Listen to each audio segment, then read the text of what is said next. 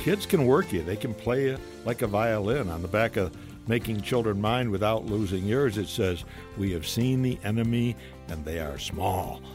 That's right. And That's they're for unionized. Sure. The ankle biter battalion is on the move, so you better have a game plan. Dr. Kevin Lehman describing some of the common challenges that we face as parents, and there are a lot of challenges, aren't there? If you wish you could improve the ways that you and your children interact with each other, just hang on, because we have more encouragement from Dr. Lehman today on Focus on the Family. Your host is Focus President and author Jim Daly, and I'm John Fuller. John, we had a great conversation last time with Dr. Lehman about where we are as parents and where we can get a little off track with how we're raising our kids. Do you feel like that Multiple sometimes? times, it seems. Not every a day. Well, yeah, actually Multiple a day times a sometimes. day. Well, we often try to make life easier for them. I am guilty of that. What little thing can I do? Sometimes that's good. Kevin Lehman last time talked about that. If you missed the broadcast last time, get the download, get the smartphone app. There's lots of ways you can listen, and we want you to hear it because we think it's going to improve your ability to parent the way you need to parent and the way God wants you to parent. That's the key. So get that download, get it on the smartphone, whatever you need to do. It was a great discussion. Yeah, and we're talking once again about Dr. Lehman's book, Making Children Mind Without Losing Yours. It just in a little print here at the top, Jim says more than 1 million copies sold. I That guess it says was something. pretty popular, wasn't it? That's right. It's revised, and it's got some new content in it, and we've got it at focusonthefamily.com/radio.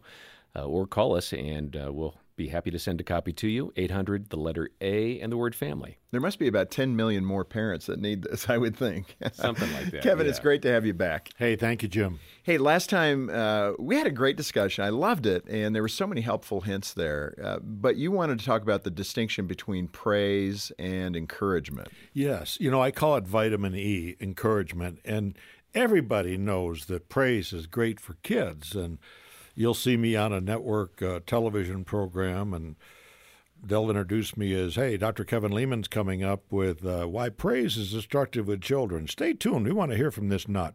And I go out there and make a case for why praise is destructive with children. Now, first of all, let me say this. If you want to praise something, praise God. God is worthy of your praise. Your husband, your wife, your kids are not. You use encouragement rather than praise, and you're going to see a tremendous difference. Let me give you just a couple of simple examples.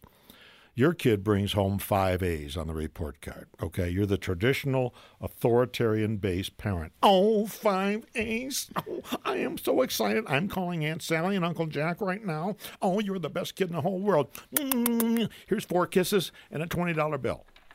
Now, people are saying, "Hey, Lehman, what's wrong with that? The kid got 5 A's, and I mean, you're happy, and you're calling Aunt and Grandma, and you gave him a 20. What's wrong with that?" A lot of things. Let me show you how to use encouragement in that same situation. "Wow, 5 A's. You hit it out of the park. It looked like all that hard work you put in really paid off, honey. Congratulations." And guess what, parent? You just saved yourself $20. Now, Doesn't sound as fun. I want you to hear the takeaway. The takeaway for the kid is somebody acknowledged the hard work I did.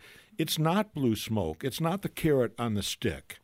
And it's just part of our society. That's how we respond. Single mom coming home from a dental appointment on a Saturday morning, and she's thinking about everything she has to do.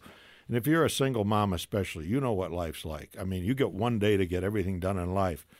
And she's thinking about her home and the kitchen and the dishes, and Friday night's dishes and Thursday night's dishes are there. And she walks into a clean, sparkling kitchen. And there's her 13-year-old son with a dish towel over his table. The traditional mother, "Oh, my goodness, did you clean this up? You're the best boy in the whole world." Still kisses, and there's a $10 bill. Okay? Encouragement.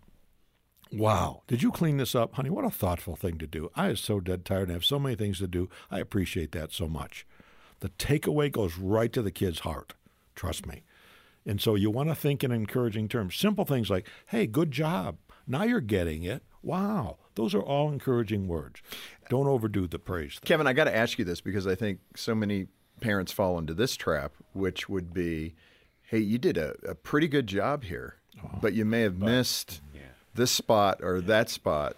And that's age appropriate too. A 8-year-old, 9-year-old is going to do a different job than a 15-year-old. But distinguish between those parenting approaches as well. Well, there's parents who are just natural improvers. They can improve anything. And I can relate this as a husband. We built one home in our entire marriage from the ground up. And when you build a home, you have no money left for anything, okay, especially landscaping. That's the last thing. And our backyard was covered with weeds. I live in Tucson, Arizona. We got some mean weeds in that town. And one morning I got up at 5 o'clock, put a swimming suit on, went out in the backyard and weeded that entire thing. I was like a little boy at 10 o'clock that morning, waking Mrs. Uppington, my bride, to tell her what I had done. And she's a hard woman to get out of bed. Well, she struggled to get out of bed. She puts on her little bathrobe, comes out with me, and she goes, "Oh, Leamy, oh my goodness, it is wonderful." Now, she's a firstborn, and she is capable of finding a flaw. And I can't make a story up like this. She looks down along the concrete patio, and there's a little weed about 2 inches tall that looks like he's going to grow up and become a weed someday, okay? And she points to that weed. I'm telling you, if I had a gun, she'd be dead. I mean, it was just, it brought the carnal self out of me. I worked 5 hours cleaning that thing, and she found the flaw. And some of you parents are like that, you know. And some of you husbands are like it. You're lucky enough to have a wife who cooks dinner. You sit down to dinner and you say, "Hey, what's with the carrots?" Well, be careful. You might be wearing carrots shortly, okay? And so it is with our kids. We can find the flaw. We say, but if you did this, and I call that shoulding on your kid. Don't should on your kid, okay? And that shoulding says what? You could have measured up. You didn't measure up. You want the kid to realize that his effort is what's important. That's the vitamin E. When you become the praiser, the evaluator, the critical-eyed parent, you're setting your kid up for failure. Watch out for that critical eye. It's called the carnal self. I remind you, St. Paul said, he called himself wretched. If he's wretched, what are you and me? So we all are subject to that carnal self. Don't bring it out on your kids. Well, it's so true. And you're hearing some of the laughter of the audience. We have about 20 people sitting with us in the studio, and they're going to ask some questions a little later, as they did last time. Mm-hmm. And, yeah, it was a really good conversation. It really was. It adds a dynamic to it. So, Kevin, you also mentioned in your book, Making Children Mind Without Losing Yours, which I still am not sure you can accomplish that, but I'll read the book. The reality discipline. This idea that reality discipline is the right way to go. You touched on it last time. Let's go there again. Give another example of what that means, because so many parents want to save their kids from problems. What's great about this, it keeps you out of the daily battle with your son or your daughter. For example, 12-year-old is supposed to clean his room on Tuesdays and Saturdays, okay? And it's Tuesday night. It hasn't been done. A smart parent, without warning, warnings are disrespectful acts. There's another one that throws parents for a loop. Don't warn your kids. Somewhere it's written you're supposed to warn them. I don't know where it is, but it's not good advice. Bushwhack them. Surprise them, okay? So hire 10-year-old sister to go clean 12-year-old's room and pay for it out of 12-year-old's allowance. That's what I call let the reality of the situation become the teacher to the child. To be real frank, he doesn't care for his sister that much to begin with. And for him to find out that creep was even in his room, he's not a happy dude. Now he loses $5 out of his allowance for housekeeping services rendered. You have his attention. But see, he has a choice, just like you have a choice. Run your car through the car wash for $10 or wash it yourself. And that's why I call it reality discipline. You got a kid that doesn't get up in the morning, and every morning you do battle with this kid. Now, how do you feel once he gets on the stupid school bus, half-dressed and without breakfast? Do you feel good about the conversation you have with your kid all morning, yelling and screaming and saying things you wouldn't say in front of your friends? No. Well, don't wake him up, again, without warning. Let him suffer the consequence of being late. And here's the note you write. Dear teacher, dear administrator, Buford has absolutely no reason to be late for school today. He chose to sleep in. Do whatever you feel free to do, whatever you think is right for kids who are tardy. Love, Mom. Love, Mom. And what you've done is you've taken the tennis ball life and put it back in whose court? In his Yeah, court. I like that. Kevin, I like those a lot, but in that first scenario, I can hear some parents say, yeah, what I'm doing is setting up a big fight now because he doesn't like his sister, and I just gave him a reason to really not like her. How do I manage all of that emotional spillover? Okay, and there's kids who'll say, okay, let's up the ante. just like John just said. And now he's snarky and nasty to his mom and to his sister, okay? Within 20 minutes, the kid wants something. And you give him vitamin N. Mom, would you do this? Mom, can I do that? No, you can't. And they come back they just don't put their hands in their pocket and walk away and say, well, I lost that one. Again, they'll come after you with badger-like fierceness, okay? And let him work for it. Let him figure out why you're not acquiescing to his request. And a good answer is, I don't feel like doing anything for you right now. Turn your back, walk away. Let him see visually that you are one unhappy dudette, Mom, okay? And when he figures it out, and you tell him very matter-of-factly, I didn't like the way you talked to your sister and your mother. And just let it go at that. He'll catch on. So you're remaining in authority. You're not picking a fight, so to speak, okay? But again, he's trying to engage you in battle. If this will help you remember, remove your sails from the child's wind, because the kids are going to try to engage you in battle. Fighting is an act of, you ready for it? Cooperation. When you're fighting with your kids, you're cooperating with them. You're the adult here. You don't have to go there. You can say it once, turn your back, walk away. And notice they'll come after you because they don't like that. They want to engage you in battle. If you get in a power struggle with your kid, guarantee you lose. Kevin, that's great advice, first of all. Last time you mentioned this idea of saving your kids, one of the things we've encountered is how many, I think, as we observe school projects like the infamous science project or whatever it might be. Well, Jim did help a little. I know. You know what? Gene and I told Gene, I said, when our kids get to that point where they're doing the science project, we are not helping other than encouragement and giving them just any kind of advice they might ask, but that's it. And so the first science project was hilarious. I mean, in this town in Colorado Springs, we do have children who belong to astronauts. And they come in with the rocket ship. You're going, there's no way that 9-year-old did that. Oh, yeah. You know Dad was on it. Yes. But talk about that idea of bailing your kids out, helping your kids, doing their homework.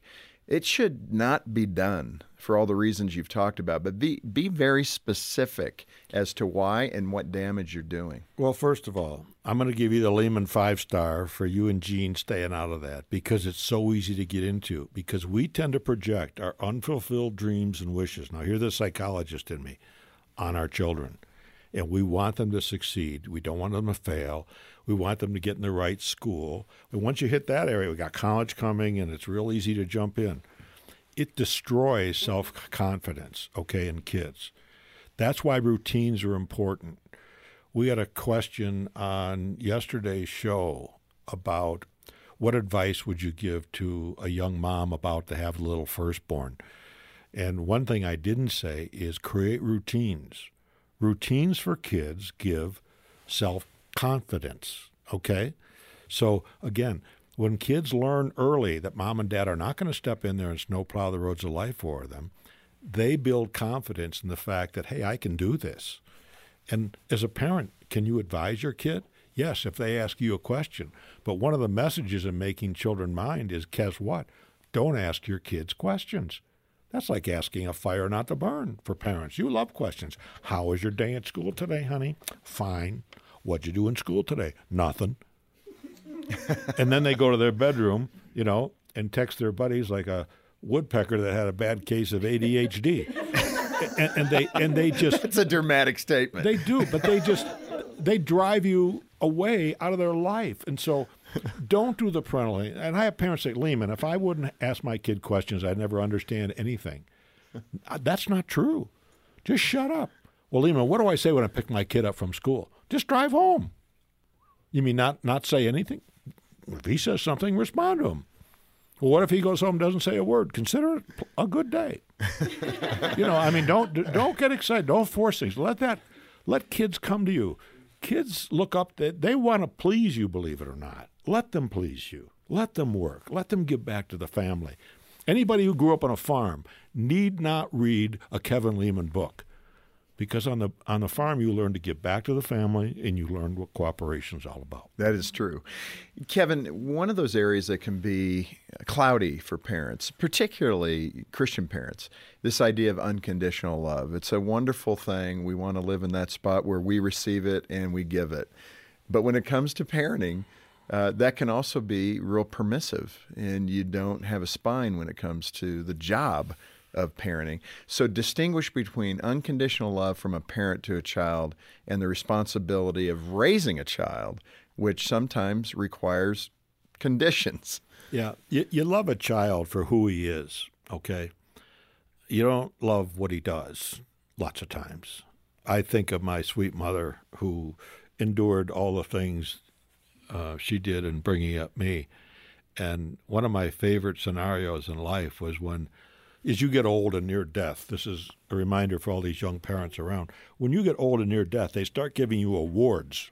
You know, they gave me an honorary doctorate degree, and the University of Arizona gave me their highest award they can give to one of their own. But I got a call and a letter from my high school. Now, this is the high school I graduated fourth in the bottom of the class. And they wanted to put me on their wall of fame. I said, I'm there, I'm going. And my mother lived to be 95 years old. So here I am driving my 90-year-old mother up to school. Here's the actual conversation. Hey, Ma, we fooled a few people, didn't we? Oh, honey. She says, I am so proud of you. I said, remember the night the cops brought me home? She said, oh, I do. But you were such a good boy. Do you remember the time I got caught with the stolen sweaters?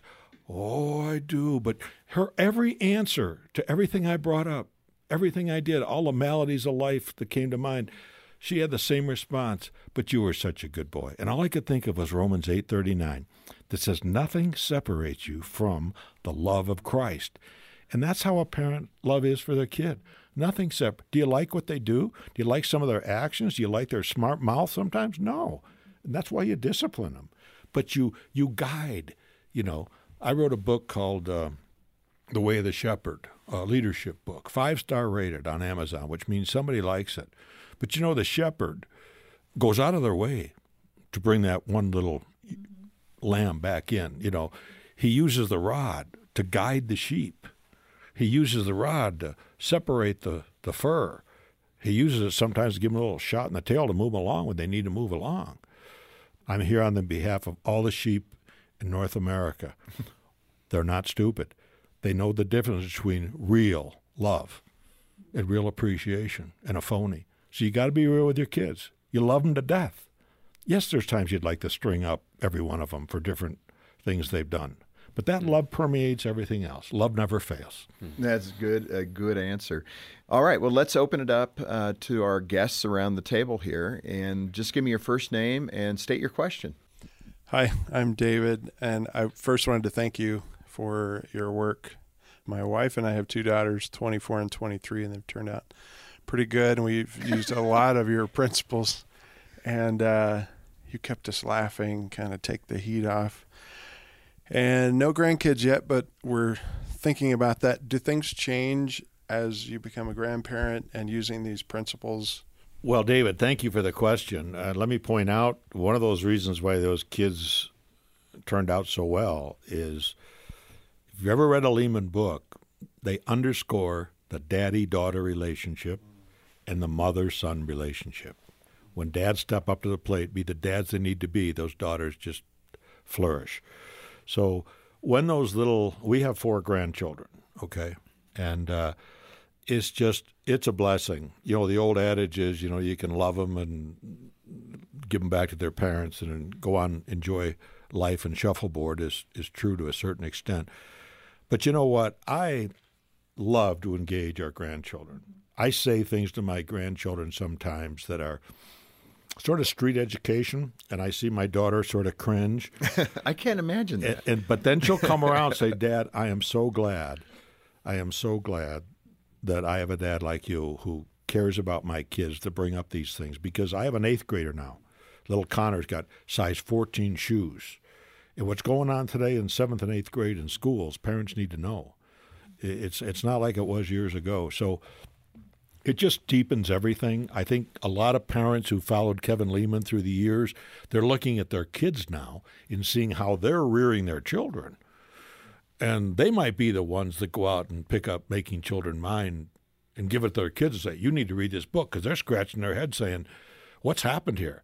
This isn't how they were reared. So young people today have their own mind about how kids ought to be reared. And it's different. It's different in many ways from how their parents raised them. All right, let's move on to the next question.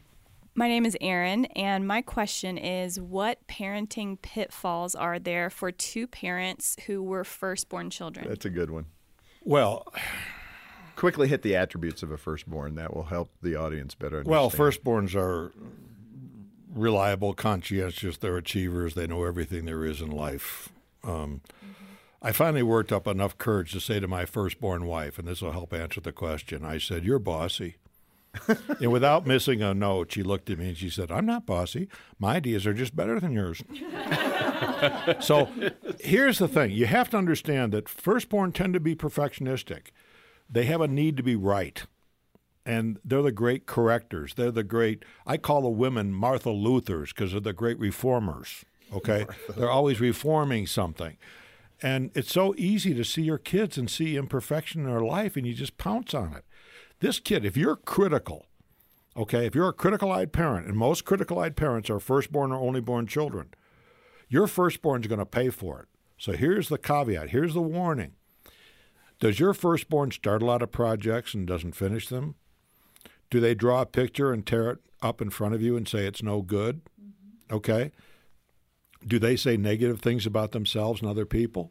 Watch out, because you have what I call a discouraged, defeated perfectionist. One who is going to be great at doing themselves in life. It spawned from having that critical-eyed parent. Now let me ask you this. Is God a critical parent? Is he looking for imperfect people with the biggest whammo slingshot on record, popping them off one at a time? No. He says, come to me. There's got to be a submission there. And there's another word that people hate today, submission. You want to be a great parent? I think you have to live a submissive life. And before we conclude our conversation with Dr. Kevin Leman on this episode of Focus on the Family, we've got one more question for him. And here's the question, Kevin. So a parent has been listening, or maybe a grandparent that knows their grandkids and their adult children are in trouble in this area. Speak to both audiences. What can a parent do who has a 17-year-old, an 18-year-old, an older teen, and they have been the authoritarian parent, and they don't see how to back up? Maybe they're feeling that conviction right now that making them do everything perfectly has not won the day, and there's a lot of bitterness and a lot of anger in that relationship. What can they do to begin to retrieve that and to have a normal, healthy relationship? Well, a complex question in many ways, but let me try to address that. First of all, you grandparents, we just passed the Christmas season. In this day and age, how about this? How about making a DVD, a video of your life to each of your grandchildren, talking about the struggles you've had emotionally, spiritually, the time that you doubted the very existence of God, how you came to terms with Christ, how your life changed, what advice you would give to them as they go through life. You want to give your kids, your grandkids, a real gift, one that they'll treasure. If there's a proverbial fire in the home, the one thing they'd grab is that DVD of Grandma and Grandpa. What a great way to keep your life active in your kids' lives. For those parents who are struggling, you've been too authoritarian, you need to come to a place of forgiveness. You just start with a simple apology. Ask for some forgiveness, see what's happened. Sometimes, though, when you have those authoritarian, know-it-all parents, you end up with kids who are really deeply divided from you. You got a 14-year-old, 15-year-old who's four-letter wording you every day. Life is hell on earth, to put it bluntly. What do? I would suggest toilet paper. Wait a minute, toilet paper? Well, I prefer two-ply. If you want one, that's okay. But what I would do if I got a 14-year-old or 15-year-old that's way out of control, I would, just for effect, get 18 jointed pieces of toilet paper. I would say, honey, I need to talk to you. What do you want to talk about? Honey, I just need 3 minutes, and then you're a free man. I'd hold up those 18. I would drop all but 4 off, assuming the kid's 14 years old. I'd have this direct conversation. You have 4 more years to live in this prison. You've made it very clear that you don't like living here, and let me speak for your mother and myself. You have not been a real pleasure to be around for the first 14. It hasn't been good. I'd like to see things change. I'm willing to meet you halfway. And if you don't, you need to understand this, that in 4 more years, you're to leave this home and you're on your own. We wish you the best. Sometimes you have to bring it right down to the street war kind of thing. You have to lay things on the line. And again, would you rather slow leak that life to death, or would you rather bring it to an explosion point? I'd rather bring it to that explosion point, try to deal with it as best we can. You only do that with God's help and with a presence of mind to keep in mind there's a balance here. So you're sort of giving them a tough shot, but you're also opening your arms to say, I am willing to do some changing and meet you halfway. And that represents a big discussion. If you're facing a crisis like that in your marriage or family, Focus on the Family is here to help you. We have caring Christian counselors, and we'd be happy to put you in contact with a member of that team. Allow us to bring godly healing and restoration to your family. It is a privilege. Yeah, we're a phone call away. And let me also point out resources like Dr. Lehman's terrific book, Making Children Mind Without Losing Yours, and a free parenting assessment that we also have at our website.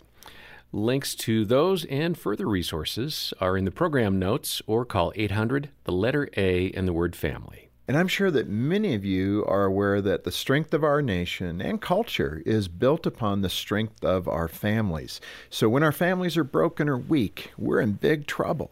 And that's why Focus on the Family exists, to help strengthen and support today's families, to rescue hurting marriages, equip parents, share the good news of the message of Jesus Christ, and so much more. We're inviting you to join us in this family building ministry. We're looking for 1,000 people who will commit to a monthly pledge so that we'll have the funding and resources we need to respond to the hundreds of thousands of families who will contact us this year. Can we count on you for your ongoing partnership with Focus today?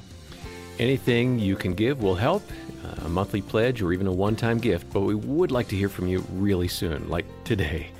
And when you make a pledge or send a gift of any amount, we'll say thank you for being a part of the support team by sending a copy of Dr. Lehman's book, Making Children Mind Without Losing Yours. Our number, again, is 800, the letter A, and the word family, or check the program notes for all the details.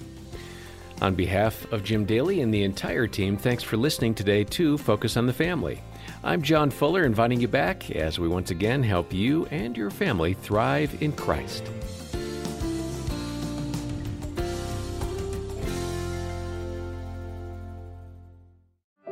Is your marriage holding on by a thread?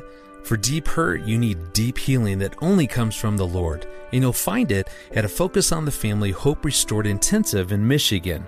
Our licensed Christian counselors will help you and your spouse get to the root of your issues in just 3 to 5 days. And it works. 80% of the couples are still married 2 years after attending. Learn more at hoperestored.com and talk with a trusted advisor. That's hoperestored.com.